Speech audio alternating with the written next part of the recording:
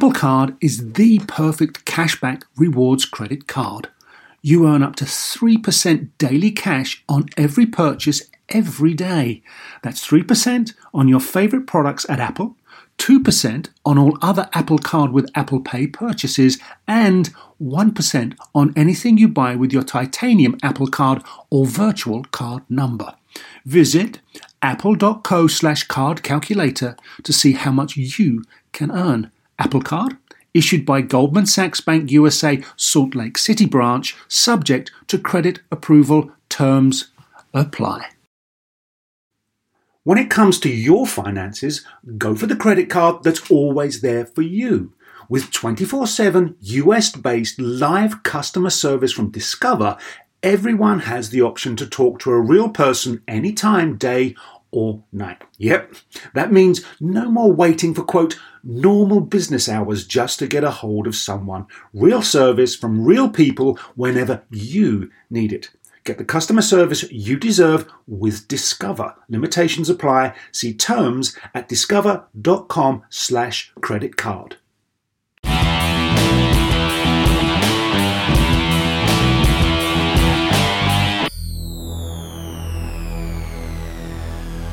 I'm Gary O'Reilly. And I'm Chuck Nice. And we are playing with science. Today, we are talking about the most famous play in the history of American football. So true. Yeah, isn't it? A play that still divides the opinions of sports fans almost half a century later. A play that is shrouded in more mysteries and conspiracy theories than a presidential election. Yet, we can solve and explain those mysteries by using science.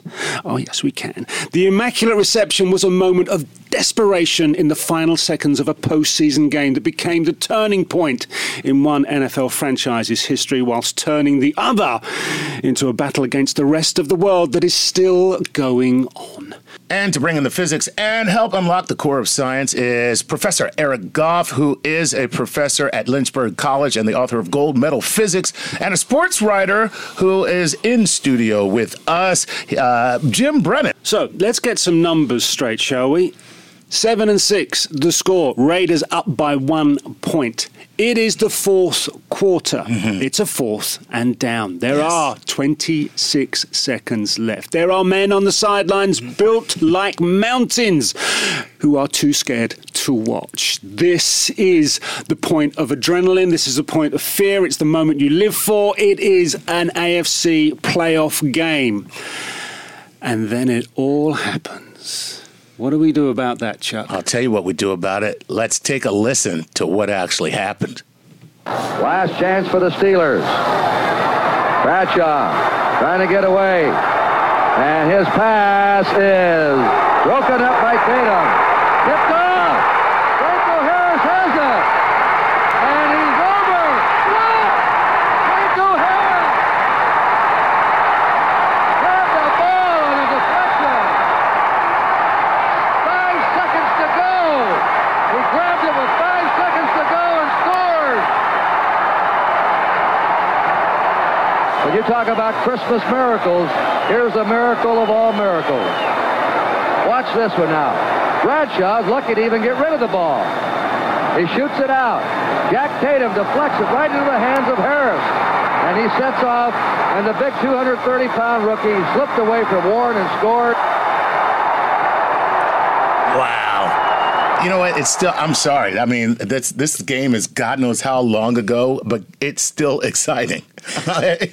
There was nothing to see. The ball bounced off a couple guys. There was nothing to be seen after that. And then suddenly there was something to be seen. Franco Harris comes out of the black. Right. And just... And scores. It's amazing. It is really amazing. I mean... And it has divided so many people, whether they're Steelers or Raiders. But, as I said in the introduction, there is a way for us to solve this by the use of science. So the moment arrives, we have a ball hitting a player. Now, the argument depends on which side of the the sidelines you're on. So, the big controversy is, Yeah. one, did the ball bounce off of Frenchie Fuqua, which would have, caused one, that would have been an illegal play. Yes, and Because at that time, with at the ruling, that time, yeah. the ruling would have been 2 offensive players touched the ball in succession. Therefore, the play is now dead because that's an illegal catch. That rule no longer exists in football. You can actually tip the ball as much as you want now. And, if 5 players tip the ball and the ball is still in the air, as long as it doesn't touch the ground, it's a live ball. You can pluck it out of the air and either run it into a touchdown or run it back for a pick six. It doesn't make a difference. But at that time, from a physics standpoint, Eric, here's the question. Is there a way to view this video from angles of incidents, looking at, like you said, the ball leaving his hand at about 50 miles an hour? Are there scenarios that we can break down that would tell us the likelihood, maybe not definitively, but the likelihood of who that ball really bounced off of? Well, just to give you some numbers, so the pass took anywhere between 1.6 and 1.7 seconds to go from Bradshaw to the point of contact with the players.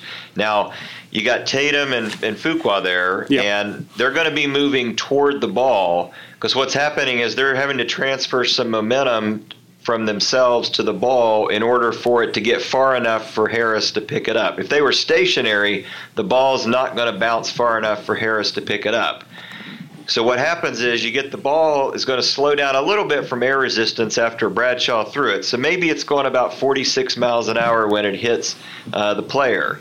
When it rebounds, now I'm analyzing this video frame by frame, but the video is a little fuzzy. It's a little tough to tell the angles. It's going about 25 to 30 miles an hour on the rebound. So some of that energy has been lost with the collision. Now what happens is you got Tatum and Fuqua coming in, and they're going to hit the ball moving in the opposite direction of the ball. So they're giving it a good kick backwards. So that's going to give it enough of a kick to get to Franco Harris coming down. Now, that momentum transfer is tough to tell whether it's 1 or 2 players, how fast they're moving right before the impact. It could easily have been just Tatum hitting the ball, but it's really tough to tell from the video and even from the physics analysis whether or not Frenchie Fuqua had enough of a play into the ball as well. So let me hold you there, Eric. There was a professor of Emeritus at Carnegie Mellon, John Fetkovich, in 2004, analysed this thing back to front and back again. And he used brick walls, he replicated the trajectory and all sorts of things. And he came to the conclusion based, and I think he uses the term conversation of momentum, which I've taken a shine to, that the ball must have bounced off of Tatum because it comes back down the field rather than just bouncing up, because he was sort of working on the fact that Fuqua goes laterally and Tatum's running towards the ball. Right. So what sort of equation, if that's his analysis and research, are we dealing with in terms of why the ball bounced as far as it did? Because Fetkovich couldn't himself replicate that sort of bounce. Well, the brick wall means the stationary target I was talking about earlier. So if it had hit a player not moving, it would not have bounced far enough for Harris to have picked it up. So what you need is a linear momentum in the opposite direction of the football to kick it back. Right. So what happened was the player that's making contact with it, even though Fuqua's coming in laterally, if Tatum hits Fuqua slightly before the ball gets there, he can direct Fuqua's linear momentum back toward the ball. So therein lies the rub. The fact is that if the collision is with Fuqua and then Fuqua collides with the ball, you'll get that same conservation of momentum kicking the ball back to Franco Harris. So it's possible that it still could have been Fuqua who hit the ball. I mean, it's definitely Tatum is the one responsible for the direction the ball is going to be deflected. Right. But what's hard to tell in the video is whether he is making contact with Fuqua just as the ball is coming in. Gotcha. So, he's definitely the one responsible for the way the ball is moving, but it's hard to tell whether Fuqua came in slightly before the ball or not. Okay. So now, what is the Newton's law involved in this particular? Is there an actual scientific term what is that? Sure. So conservation of linear momentum means that you add up all the little mass times velocities. So the ball has a mass and a velocity. Fuqua has a mass and a velocity, and so does Tatum. And as long as there's no external force at the time of that collision, and we take all the other forces as being really small compared to the size of that collision force with the ball and the pads, then the momentum coming in has got to match what's coming out.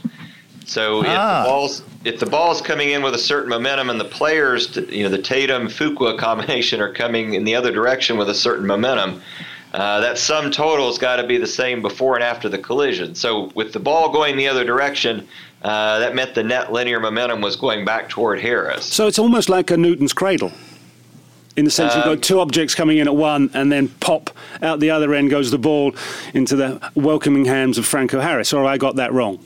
No, you have that exactly right. A Newton's cradle would have those little metal spheres that some of the CEOs watch when they're kind of bored. Right. And so you got the ball coming in, and it bounces off. Another ball bounce off on the other end. That's exactly a linear momentum conservation experiment. You're talking about the clacking balls like that sit on a desk, and one ball is on a pendulum. Yeah. They're all on a pendulum. One swings, hits three other balls that stay in the exact same position, and then the fourth ball on the very end takes off. And then and then that repeats itself back and forth. That's what we're talking about here. That's right. You need to use some energy as well to analyze that, but that's exactly what happens. Would you, Eric, looking at it from your point of view as a physicist, as a sports fan, go with their decision on that moment?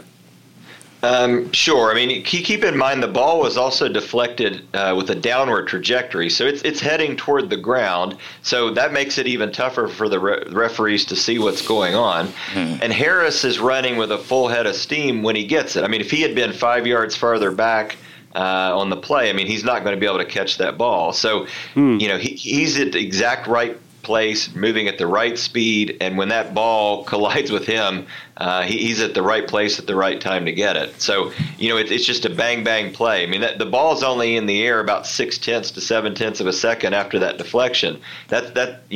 The referees have to divert their eyes from what's going on at the collision between Tatum and Fuqua. Now they have to follow the ball back to where Harris is, and he's already running and getting the ball. So, we watch it in slow motion. It seems easy for us to see what's going on, but put yourself in the place of a referee with all that chaos going on trying to follow that play. It's a challenge. Absolutely. Yeah, 0.6 of a second, man. That's when you put it that way, you got to be almost superhuman to look at that and get a really correct call. But with that in mind, when you said everything had to be in the right place at the right time for this play to even happen. Yeah. That brings us to a clip where, our own Neil deGrasse Tyson actually sat down with the quarterback of the New York Jets, Ryan Fitzpatrick, and, asked him about this particular play. We've been trying to poll quarterbacks on their knowledge or memory of or reaction to the famous immaculate reception. Do you guys talk? Do you go in a back room and talk about that? Was it just a bit of inspiration? How does it land on you and your soul as an athlete? It's an amazing play, and I wish that I could get some of that luck, because that, it was a Terry Bradshaw. Yeah, Terry Bradshaw to Franco Harris, yeah. Off of somebody's shoulder or off the big hit, and then he catches it basically on the ground and outruns four people. And there's so many amazing things that had to happen exactly right for that play to work. So you candidly recognize the role of luck in that. Yes. I don't know if it was much of anything else. Yes. Hence, immaculate reception rather than skillful reception. Yes, exactly.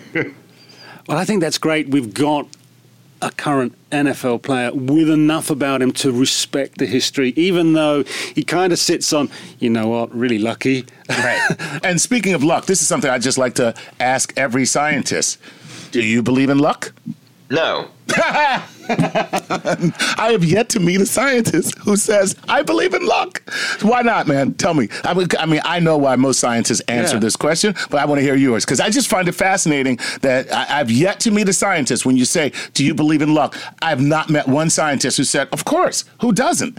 We're constrained by the laws of physics, and luck is simply what the word we use for a low probability occurrence. I mean, if you win the lottery, you say you got lucky. Well, that's the word you're referring to hitting a 1 in a 50 million shot, or whatever the probability is. Okay. Somebody's going to hit it if you play all the numbers. It's just luck is just the word that we're using in the layman's sense to describe things that are very low probability in occurrence. Awesome. I like it. All right. So, no such thing as luck, but there is such a thing as a break. We are going to take a first one. Right. 2 questions. Firstly, who was the head coach of the Raiders on the day of the Immaculate Reception? And secondly, how many Super Bowls did the Pittsburgh Steelers win on the back of the Immaculate Reception during the decade of the 70s. Right, we are going to leave you a moment to think about that. And good luck thinking about that. Yeah, no such thing. So, when we come back, we will have a rather special guest by the name of Dr. Neil deGrasse Tyson, and we will be discussing some more science. We'll, of course, have Professor Eric Goff and Jim Brennan, who's with us in the studio, so do not go away. Working moms have way too many to-dos. Switch to H&R Block and have an expert do your taxes for you. Block guarantees 100% accuracy and your max refund or your money back. And with their no surprise guarantee, you'll always know the price of your tax prep before you begin. You can even meet with a tax pro in a Block office or online from home. So take a breath, moms. This tax season, it's better with Block. Make an appointment at hrblock.com. All tax situations are different. Not everyone gets a refund. Limitations apply. Description of benefits and details at hrblock.com/guarantees. You know what shouldn't feel like rocket science? Planning a vacation your whole crew will love. With Carnival Cruise Line, it's all up to you. You can kick back or dive right into the fun. Paddleboard in the crystal clear waters of one of Carnival's exclusive destinations, Half Moon Cay in the Bahamas. Take an ATV ride through the jungle or just relax on white sandy Caribbean beaches. The fun continues on ship. From a ride on the Bolt roller coaster to a moment of pure bliss at the Cloud9 Spa. Kick off the evening with a craft cocktail at any of Carnival's dazzling bars and lounges, and take your pick of restaurants from surf and turf to family-style Italian. Then settle in for an evening of live entertainment. Whatever your vibe is, you'll come home with plenty of stories to tell. So pack those bags, be sure to leave room for a few unforgettable memories, because no one does fun like Carnival. Book your dream vacation at carnival.com. Ships registry, the Bahamas and Panama. Whether you're a family vacation traveler, business tripper, or long weekend adventurer, Choice Hotels has a stay for any you. And that's good, because there are a lot of me's. Choice Hotels has over 7,400 locations and 22 brands, including Comfort Hotels, Radisson Hotels, and Cambria Hotels. Get the best value for your money when you book with Choice Hotels. Cambria Hotels feature locally inspired hotel bars with specialty cocktails and downtown locations in the center of it all. Hey, that's me. Radisson Hotels have flexible workspaces to get the most of your business travel and on-site restaurants. That's me too. And at Comfort Hotels, you'll enjoy free hot breakfast with fresh waffles, great pools for the entire family, and spacious rooms. Hey, that's me too. I guess I'm just going to have to stay at all of them. Choice Hotels has a stay for any you. Book direct at choicehotels.com, where travel comes true. Welcome back. I'm Gary O'Reilly. And I'm Chuck Nice. And this is Playing with Science. And today we are talking about the Immaculate Reception. But before we go on to the most probably the most important and famous player in NFL history, answers 2 questions I set before the break. The coach of the Raiders on the day, the man himself, Mr. John Madden, will be your answer for that one. And second question, how many Super Bowls do the Steelers win in the 70s post-Immaculate Reception? Count all. 1, 2, 3, 4, 74, 75, 78, and 79. Whoa. That's called a dynasty. That is definitely called a dynasty. Called a dynasty. And the steel curtain was locked down for sure. And Steeler Nation was born. Dun, dun, dun. Yes. Yeah, so that's the answers to that dealt with. As I said before the break, we will have His Royal Highness Neil deGrasse Tyson joining us in the show. We still have Jim Brennan with us, and of course Eric Goff, Professor of Physics at Lynchburg College, still all in the mix, so it's a rather crowded house. The whole thing about Immaculate Reception is that it sort of contains every facet of myth, theory, legend, conspiracy theory, fact, science, and a little bit of sport thrown in. One of many of the conspiracy theories surrounding the Immaculate Reception is what happens after Franco Harris runs in this touchdown. That once the officials go to the dugout, the phone... I mean, nobody knows who rang who, whether it comes from the press box or from the dugout, and that there was a replay with Art McNally, the supervisor from the NFL. People say total fabrication. Others say that, McNally told him, what did you see? Then go with it. Just get your guys together and go with it. But it's just adds another layer to the myth, to the legend, to the mystery. Absolutely. And then, there's even one story, and, I'm sure another fabrication where, one of the officials called in that same press box that the phone call was to the police. To see whether are there enough cops to get us out of here. Exactly. Yeah. Are there enough cops to get us out of here? Well, you got 6. We got 6 cops to get you out. Oh, well, then it's 6 points for Pittsburgh. So, And the thing is, they're saying that Art McNally watches a TV replay, and that's how the whole game is decided. Now, that is what, who's this from the Oakland Tribune? A guy called Joe Gordon, who says that's a total fabrication. So I'm guessing a guy from the Oakland Tribune is in the press box at the time, so we've got to go with his opinion on that one. And by the way, I would think he would be a little biased towards Oakland, right? Yeah. So, I mean, that's pretty credible as far as I'm concerned. Jim, this happens in 1972. Instant replay doesn't come in until way, way later. We're barely in the television age in 1972. Yeah. So it should have been the moment where everybody went, wow, this is what we can do with technology. We should be using it, incorporating it, but it doesn't. It goes, 30 more years? It goes 30 more years. Yeah. And do you think that this play might have been part of the resistance to go? Because people were just like, see, now, if you had done that when you were supposed to, Oakland would have won, or what have you. It might have played an initial role, an infancy role in replay, but it wasn't till another 20 years later where they said, we're seeing at home what's going on the field. Slow motion, and every little detail, freeze frame. Right. And it's embarrassing that we're not getting it right official-wise. Yeah, Eric, because I don't know how many cameras at a game, maybe 20.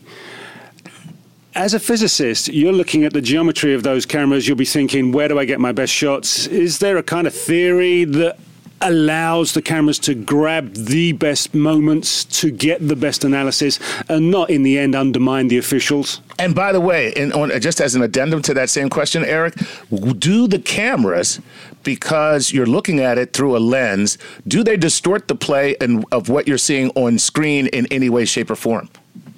Sure. I mean, you see the little tiny cameras that are in the pylons in the end zone. And, when the ball is coming in very close, the closer it gets to the camera, then you can have more of a kind of a distorted look of the image.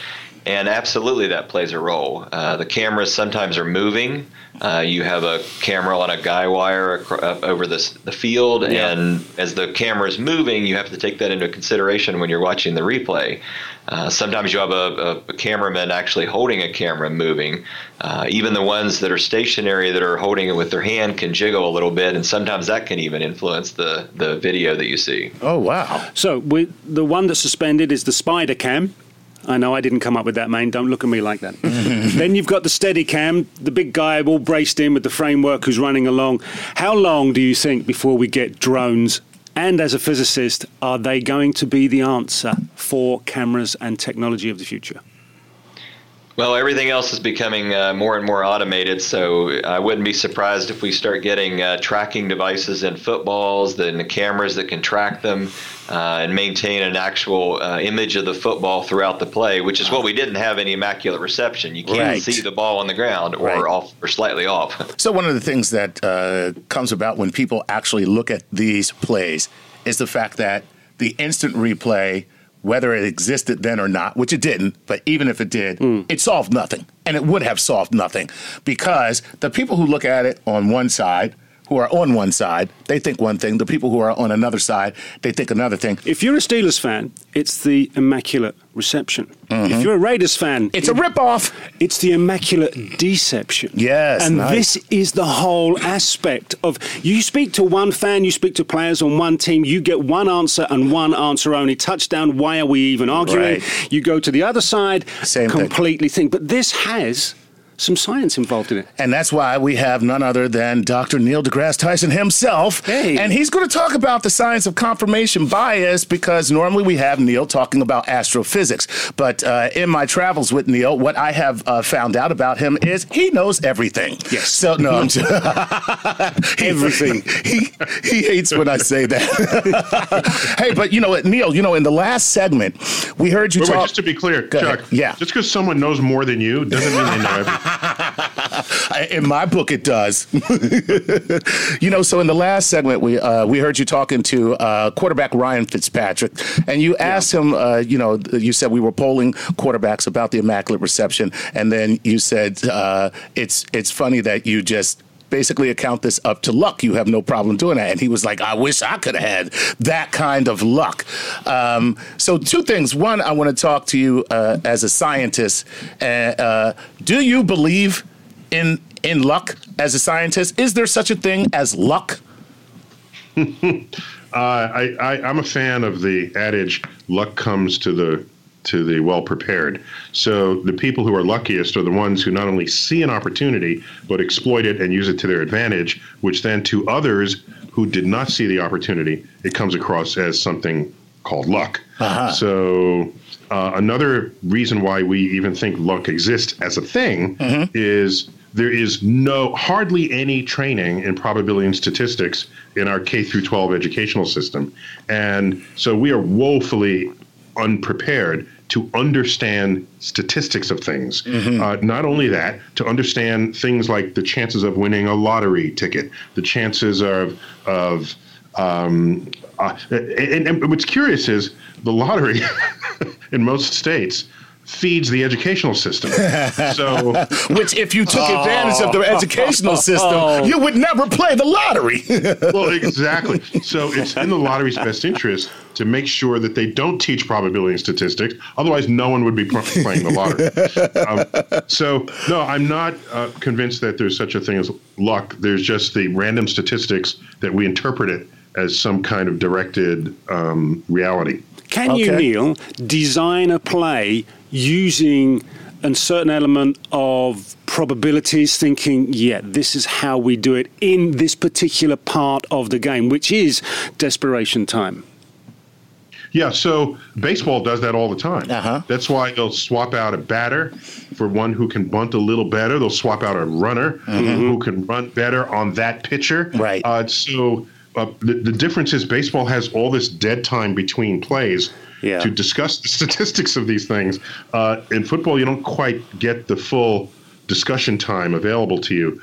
But you can, in principle, run something purely statistically based on the history of outcomes given a situation. It's well known, for example, that teams should go for, if you haven't already covered this, they should go for first down on third down more often than they do. Right. Because some of those times they will make first down, and some of those they'll score the touchdown. But there are definite times you're saying that the statistical outcome favors going for going for fourth down and whatever, but the coach will not do it.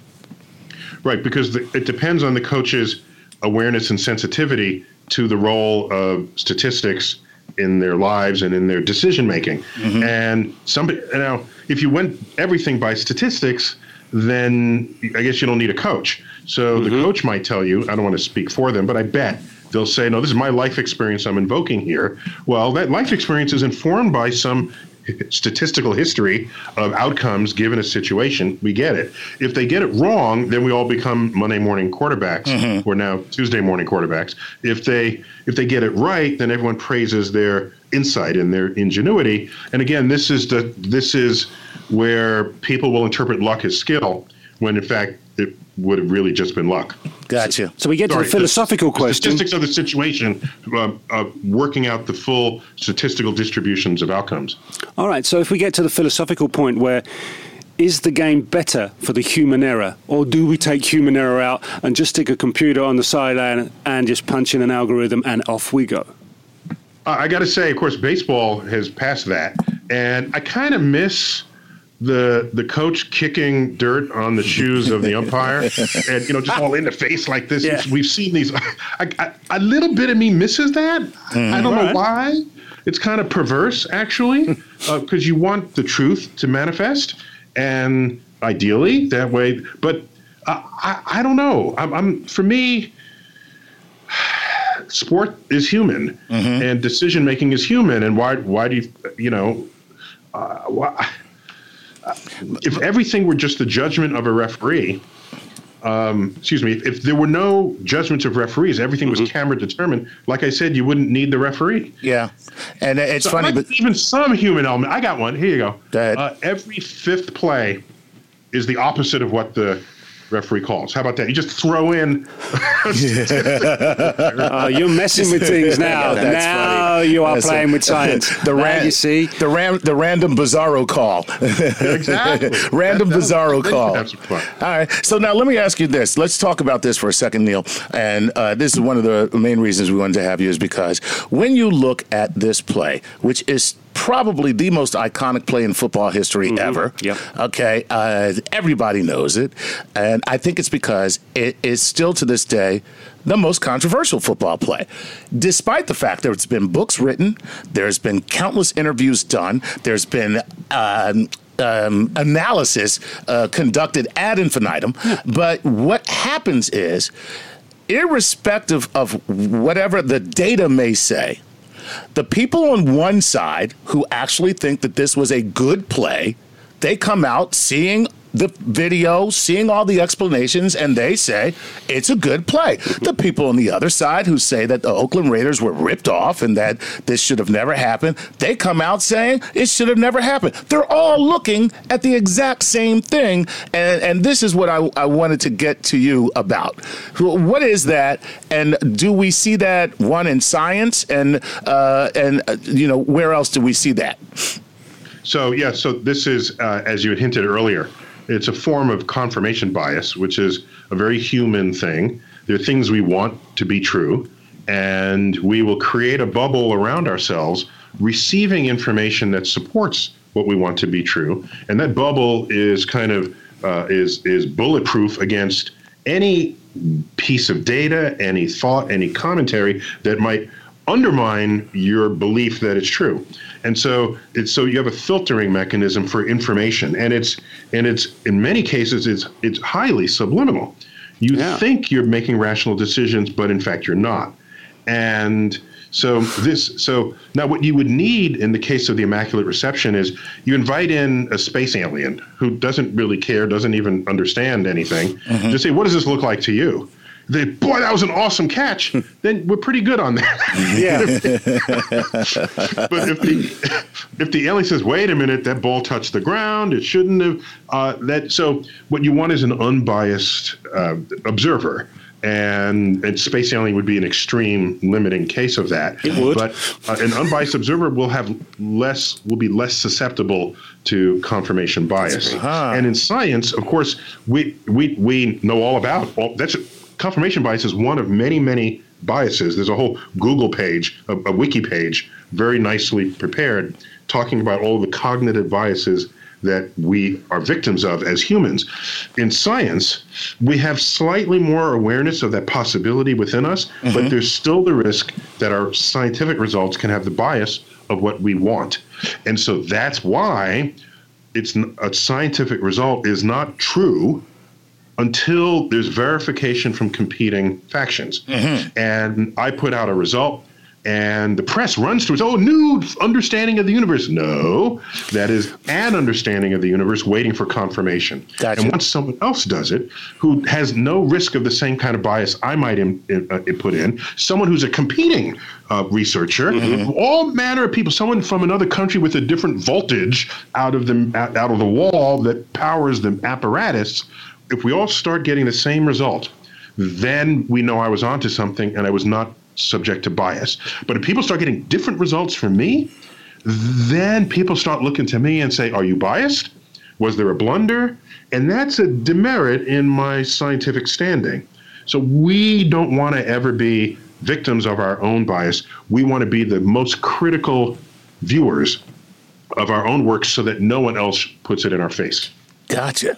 Very, very cool. Very cool. So now speaking of confirmation bias, I'm sure you've seen the Immaculate Reception. Could you once and for all settle this subject for us?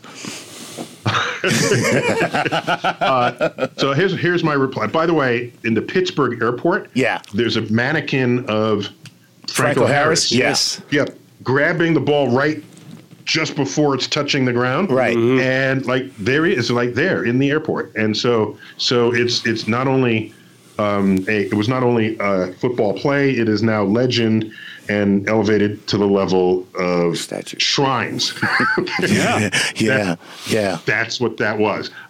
So I think it's one of these plays where if it was not legit, it's so much more amazing and fun if it were, so let's just keep it that way. Gotcha. You should run for office. Hey,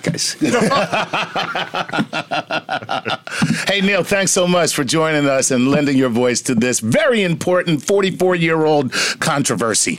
Man, it's been that long, because I remember it. I think it's been that long. I think it's been that long. Thank you, as always. All right, guys, we'll catch you on another time. All right, buddy. Look forward to it. Thanks a lot. Bye. So, confirmation from the voice, the designated voice of the universe. Yes. It's in. We are going to take another break. So, question time. John Fuqua, the intended receiver for Terry Bradshaw's pass, has a middle name. What is his middle name? Right, have a think about that. The next question, the chief official on the day, the number one referee. What was his name? Yeah, right. Little brain teaser for you. We will have the answers when we come back. Get thinking. See you shortly. eBay Motors is here for the ride. You saw the potential. And through some elbow grease, fresh installs, and a whole lot of love, you transformed 100,000 miles and a body full of rust into a drive entirely its own. With over 122 million parts for your number one ride or die, you can make sure your ride stays running smoothly. Brake kits, LED headlights, exhaust kits, turbochargers, bumpers, whatever your baby needs, eBay Motors has it. And with eBay Guaranteed Fit, it's guaranteed to fit your ride the first time, every time, or your money back. Plus, at these prices, you're burning rubber, not cash. Keep your ride or die alive at ebaymotors.com. Eligible items only. Exclusions apply. Reese's peanut butter cups are the greatest, but let me play devil's advocate here. Let's see. So, no, that's a good thing. That's definitely not a problem. Reese's, you did it. You stumped this charming devil. This episode is brought to you by Progressive, where drivers who save by switching save nearly $750 on average. Plus, auto customers qualify for an average of 7 discounts. Quote now at progressive.com to see if you could save.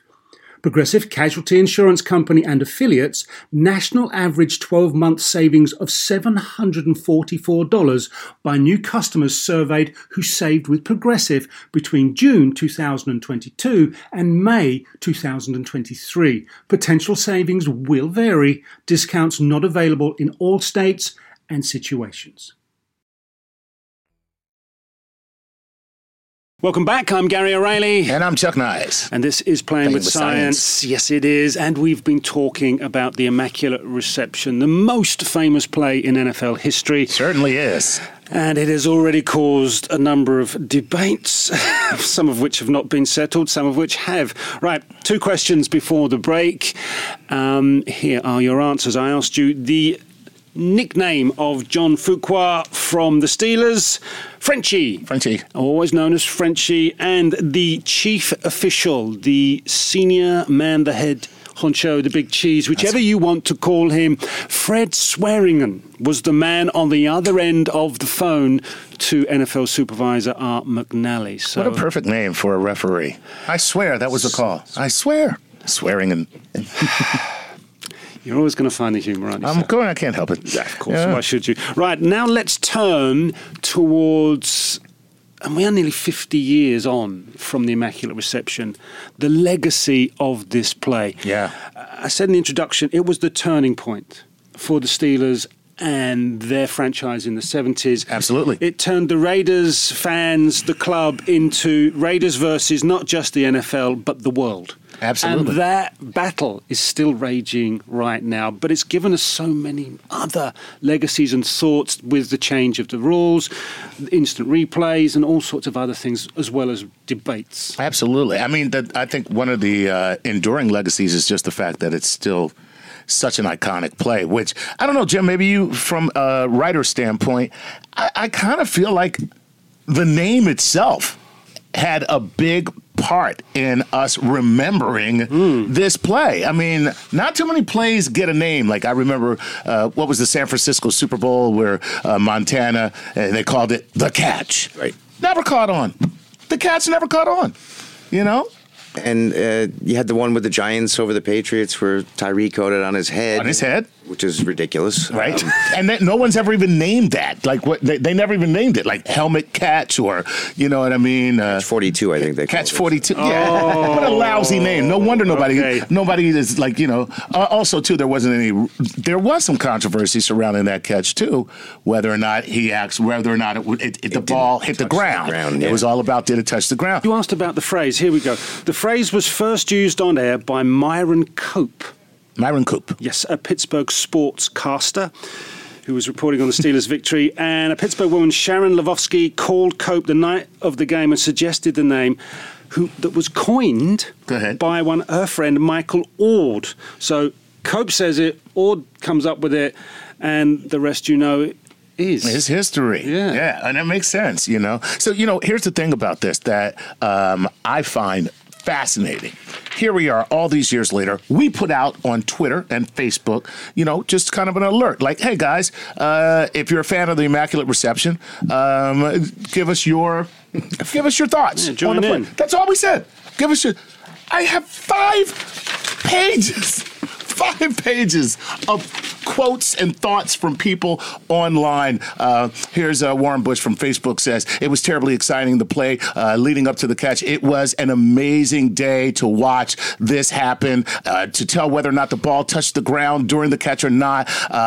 Today we have so many camera angles with so much detail, they can analyze whether a catch was complete or incomplete with incredible precision. There is simply no way to tell if this catch was complete or incomplete by the video that's on hand. However, if you check out the statue in the Pittsburgh airport, I think it puts all doubts to rest. Okay, so clearly he's a... Does he mean the one of George Washington? Or is it the one of Franco Harris? Yeah. So here's another guy. Chris Larson from Facebook says this. It's Schrodinger's ball.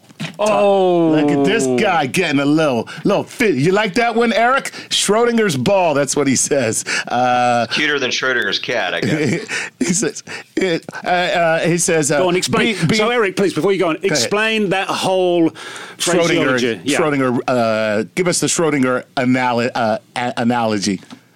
Well, the Schrodinger's cat idea was that you could have a cat simultaneously be in an alive and dead state. This was something that was kicked around during the early days of quantum mechanics, not knowing something and having only probabilistic interpretations. So I think the football is the same idea. Was it above the ground or was it touching the ground? Right. The idea. Right. Okay, Was it touched? Was it not touched by the offensive player? So that's the Schrodinger's ball. So we'll add that to the list of conspiracy theories. Yes, exactly. And he says it was both a catch and not a catch at the same time. Get over it. Schrodinger's ball. Chris Larson said that. Here's a really cool. I got to give you guys the coolest. We got a little Twitter response, and I think it's the coolest Twitter response that we got on the whole thing. This is from Mark Cuban. And yes, that Mark Cuban, billionaire NBA franchise owner Mark Cuban actually said this. I remember that moment. I was upset, thinking we would lose. Went out to shoot some baskets, of course, and then came screaming into the room once I found out that they had won. So how cool is that? But see, that's it. A fan is all born. right. The players will be upset or exhilarated, euphoric, but the ripple effect of this 26 seconds has been amazing, and it's still finding its way out into the universe. So the thing is, Jim, there was a guy who has the ball from the Immaculate Reception, and he dives into a ruck of people after the point after, grabs it, and he's still got it, and it's locked in a safety vault, and he lives in Pittsburgh, and it goes to the Hall of Fame every now and again. And it's that sort of stuff that is bonkers, but it touches people on such a level. Why do we follow sports? It's just it's the hair standing up on the back of your neck, and artifacts, baseballs, certain things, we keep for keepsakes.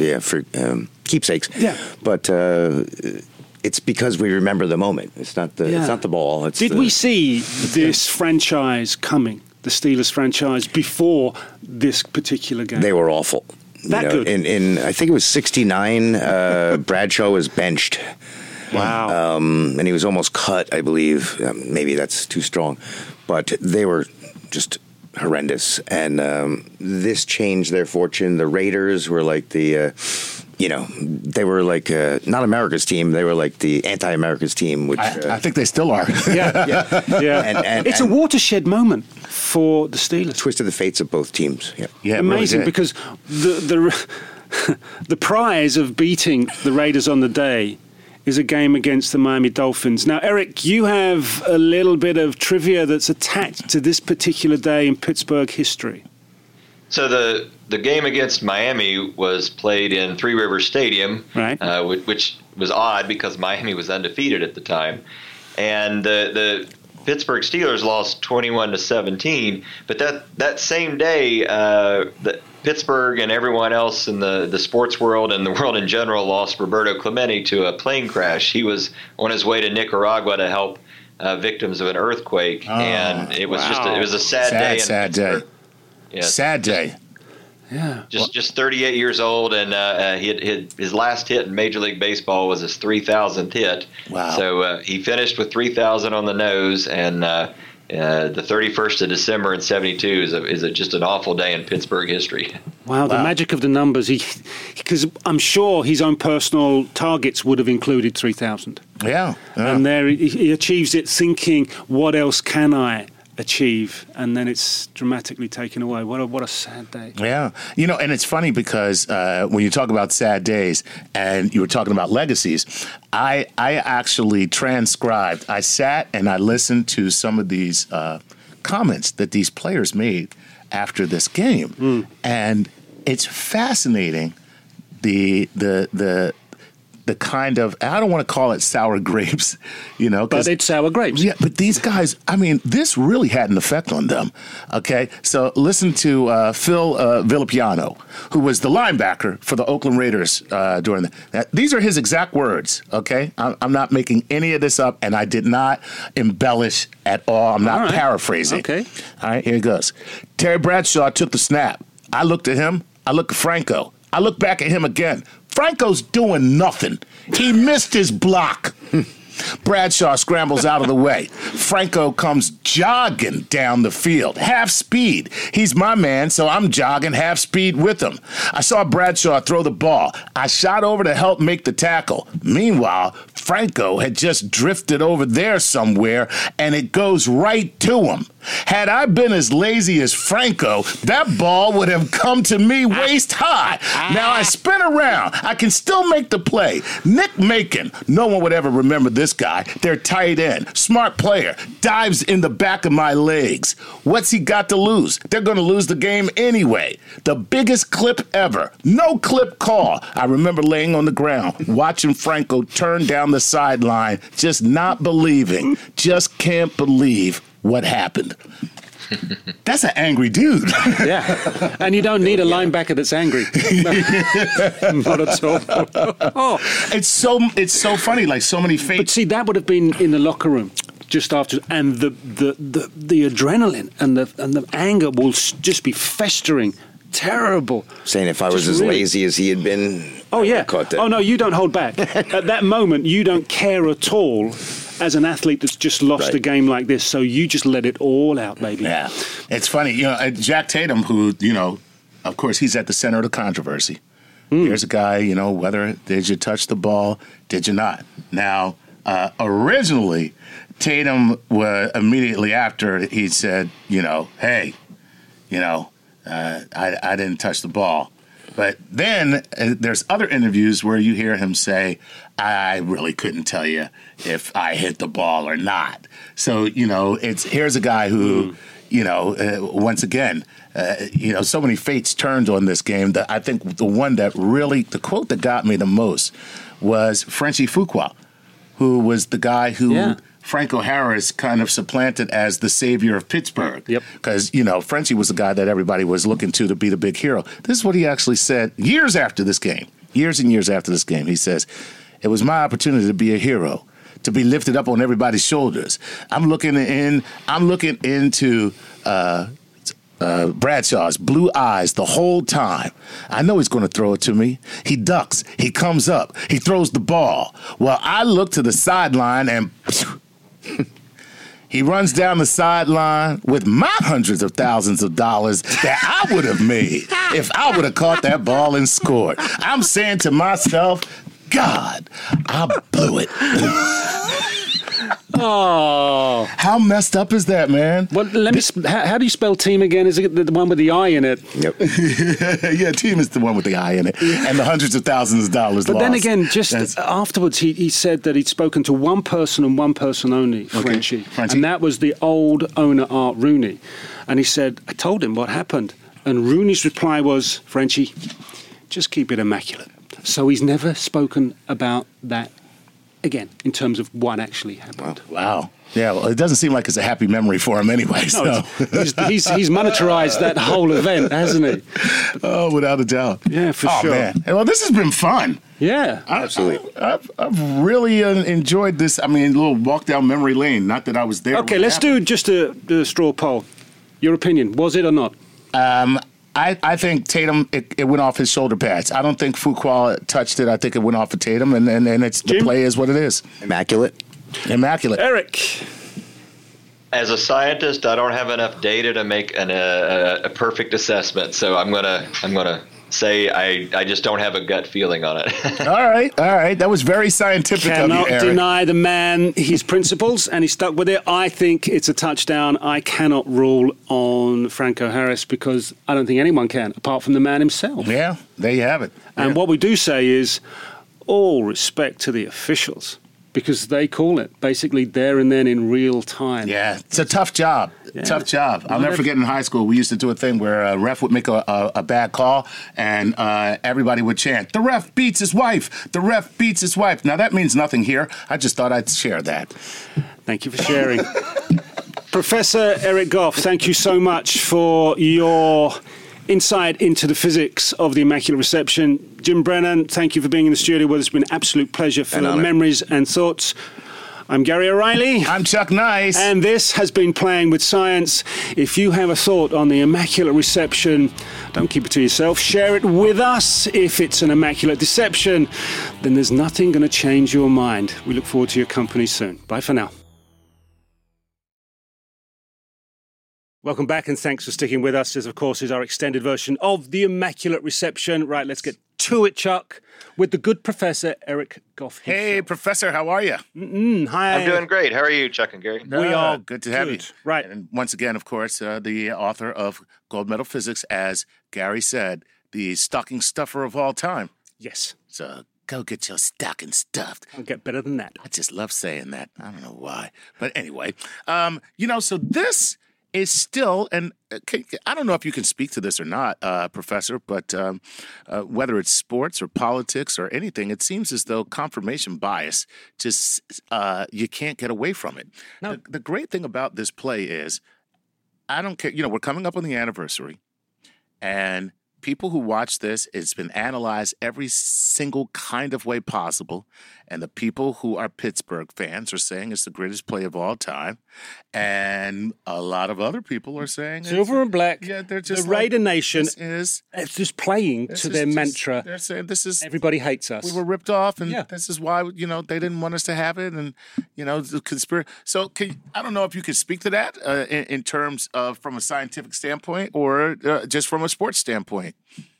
Well, I think confirmation bias kind of hits all of us from time to time. I mean, first of all, we don't want to be seen as wrong. We don't like to admit we're wrong. And sometimes even with data staring us in the face that says we're wrong, we like to spin it in a direction that maybe makes it look like either there's something wrong with the data or the video's a little off or there's some conspiracy that somebody's trying to suppress something. So we tend to hold on to those visceral beliefs that we have, and sometimes even science has trouble prying you out of your beliefs and giving you something a little more realistic. That was my next question. How do you avoid that in science? You're doing research, okay? You want your research to work. How do you, as a scientist, avoid confirmation bias and avoid the temptation to spin something so that all my work isn't in vain?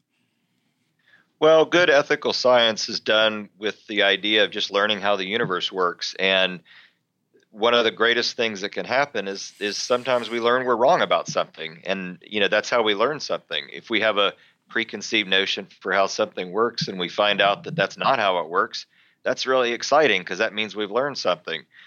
If we never change our current beliefs or never change our current understanding of the universe, we're going to spend the rest of our lives not learning anything. So that's kind of boring. So are you saying that as a scientist, it's actually a good thing to be wrong, that you celebrate being wrong? Because I'm going to tell you what most people think about being wrong. I'm the scientist. I get my findings. I'm going to back up off the mic so that this is what you hear in the laboratory. God damn it! Guys, I'm freaking fit! I wasted my whole life. I just get that down. I'm just saying. You need a nap. You do. You need a nap.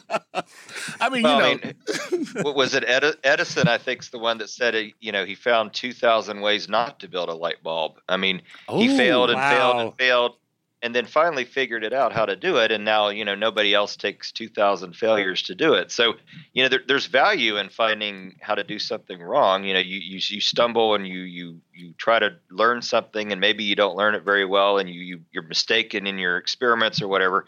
But you start learning how to do things better and improving your technique in the future, and then you finally learn something, and it's really cool. By the way, I don't know how you knew this, but I was doing an impression of Edison, so. Oh, yeah. I could tell. Good old Thomas Edison. Not a professor for nothing.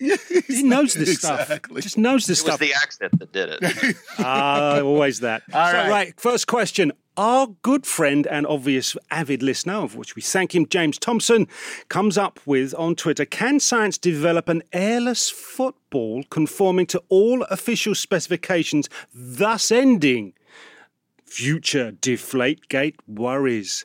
Wow. Dun, dun, dun. So, Professor, Is it possible? Do we have the science, the technology, the wherewithal to create such a ball? An airless football. Yeah. Wow. Well, I'm not sure we'd want to create an airless football. I mean, when you go to kick off a ball or you're going to punt it, the main idea is that the foot goes into the ball a good chunk, and you compress the air inside of that ball, and then you get this springy effect where the air releases and the ball comes off of your foot. And that force of interaction between the foot and the ball might average 400 or 500 pounds, but it could get close to a ton on a very, very short time scale. And that comes about through that compressed air. So, trying to figure out how you would design a ball where you could get that same kind of springy effect without air is going to be challenging. It's better for the imperfections. In the sense Sure. of, isn't that it's one of those wonderful things that it's all better because there are imperfections, like the laces outside make their talk and all the rest of it. So also once it hits the ground, it may not bounce it bounces weird anyway because of its shape, but it won't bounce in the same way. It will have a lower bounce, and obviously forces involved in that. That's right. You have this delicious prolate ellipsoid that the football is shaped in, and then you get this nice bounce off of the nose or the side, and you get these strange bounces. But the bounces come about through compressions of the ball, in which case the air gets compressed and then springs back out. I mean, just try to imagine playing soccer, Gary, where you've got a ball that doesn't have air in it. I mean, it's kind of a solid ball. I don't think you'd want to do that. That's called my childhood. What are you guys talking about? No, you're not able to kick it. You won't be able to do all the things that you're supposed to and can do with it. You just basically you would destroy the game. How about this? A revolutionary that not yet existing foam that has the same weight as air, but yet has the spring and memory of the ball itself. Flubber.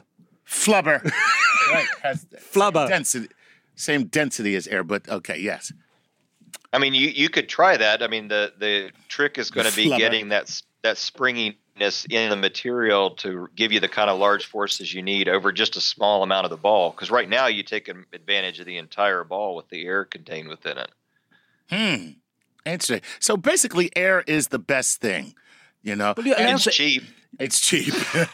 We prefer inexpensive, Professor, to cheap. The fact that you can deform, be it for fractions of a second, as the Professor was explaining when you're punting, that just adds to the magic of everything that goes on within the physics. I mean, what is the ideal pressure? Can we overinflate a football, would you say? As sure. opposed to, Well, if you're Tom Brady, regulation is overinflated. Hi-yo. Or underinflate, right? Well, I'm saying go ahead. Sorry. I think the rules in the NFL state 12.5 to 13.5 psi. Right. Now, keep in mind that's the gauge pressure. So we all experience something like 14.7 psi of atmospheric pressure. So you got about, on the square inch of your skin, you have the weight of a bowling ball from the air acting, and luckily, we've evolved in this atmosphere, so we've got about that much pressure from our cells on the inside that balance it. But the thing with the ball, it's like a tire.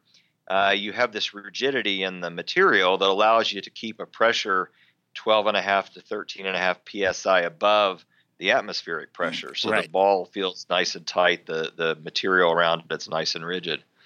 Well, unless you're Tom Brady, in which case you like your ball soft. So still riding the Brady-mobile, aren't you? Hey, you are driving it into the ground. I am through the ground. I'll come out in China if I have to.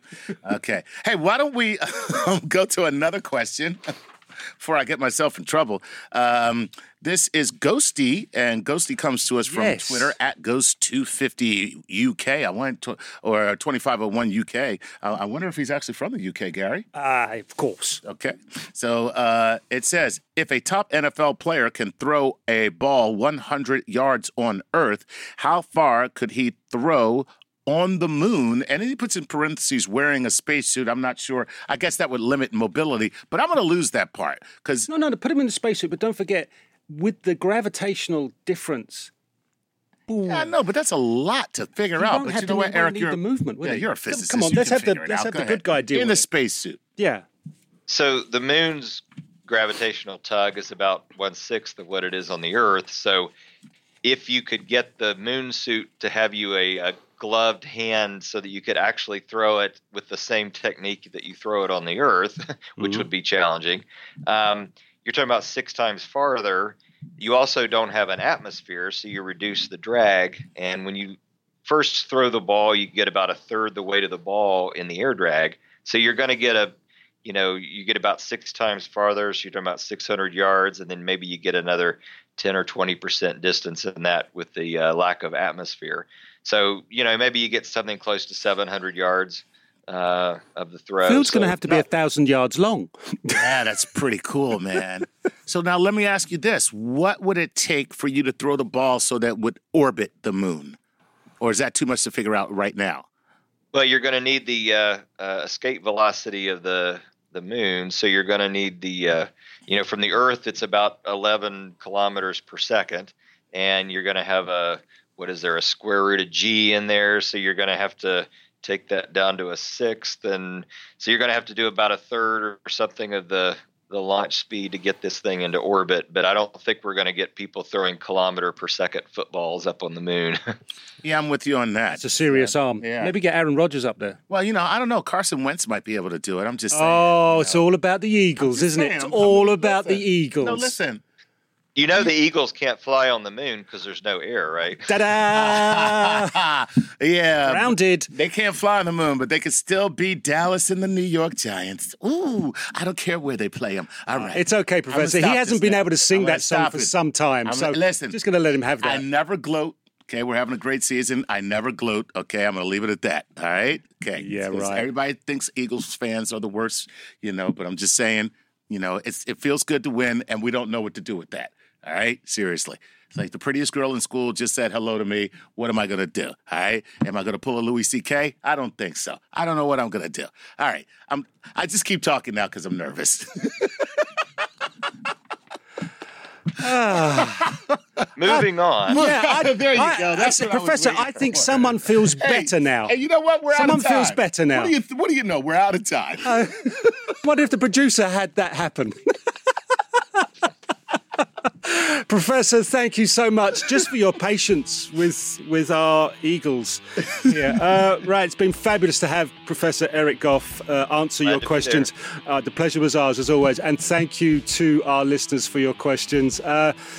It's been Playing with Science and an extended and revisited version of our Immaculate Reception. So hope you've enjoyed that. Until next time, from Gary O'Reilly and... I'm Chuck Nice. We'll see you all soon. Bye-bye.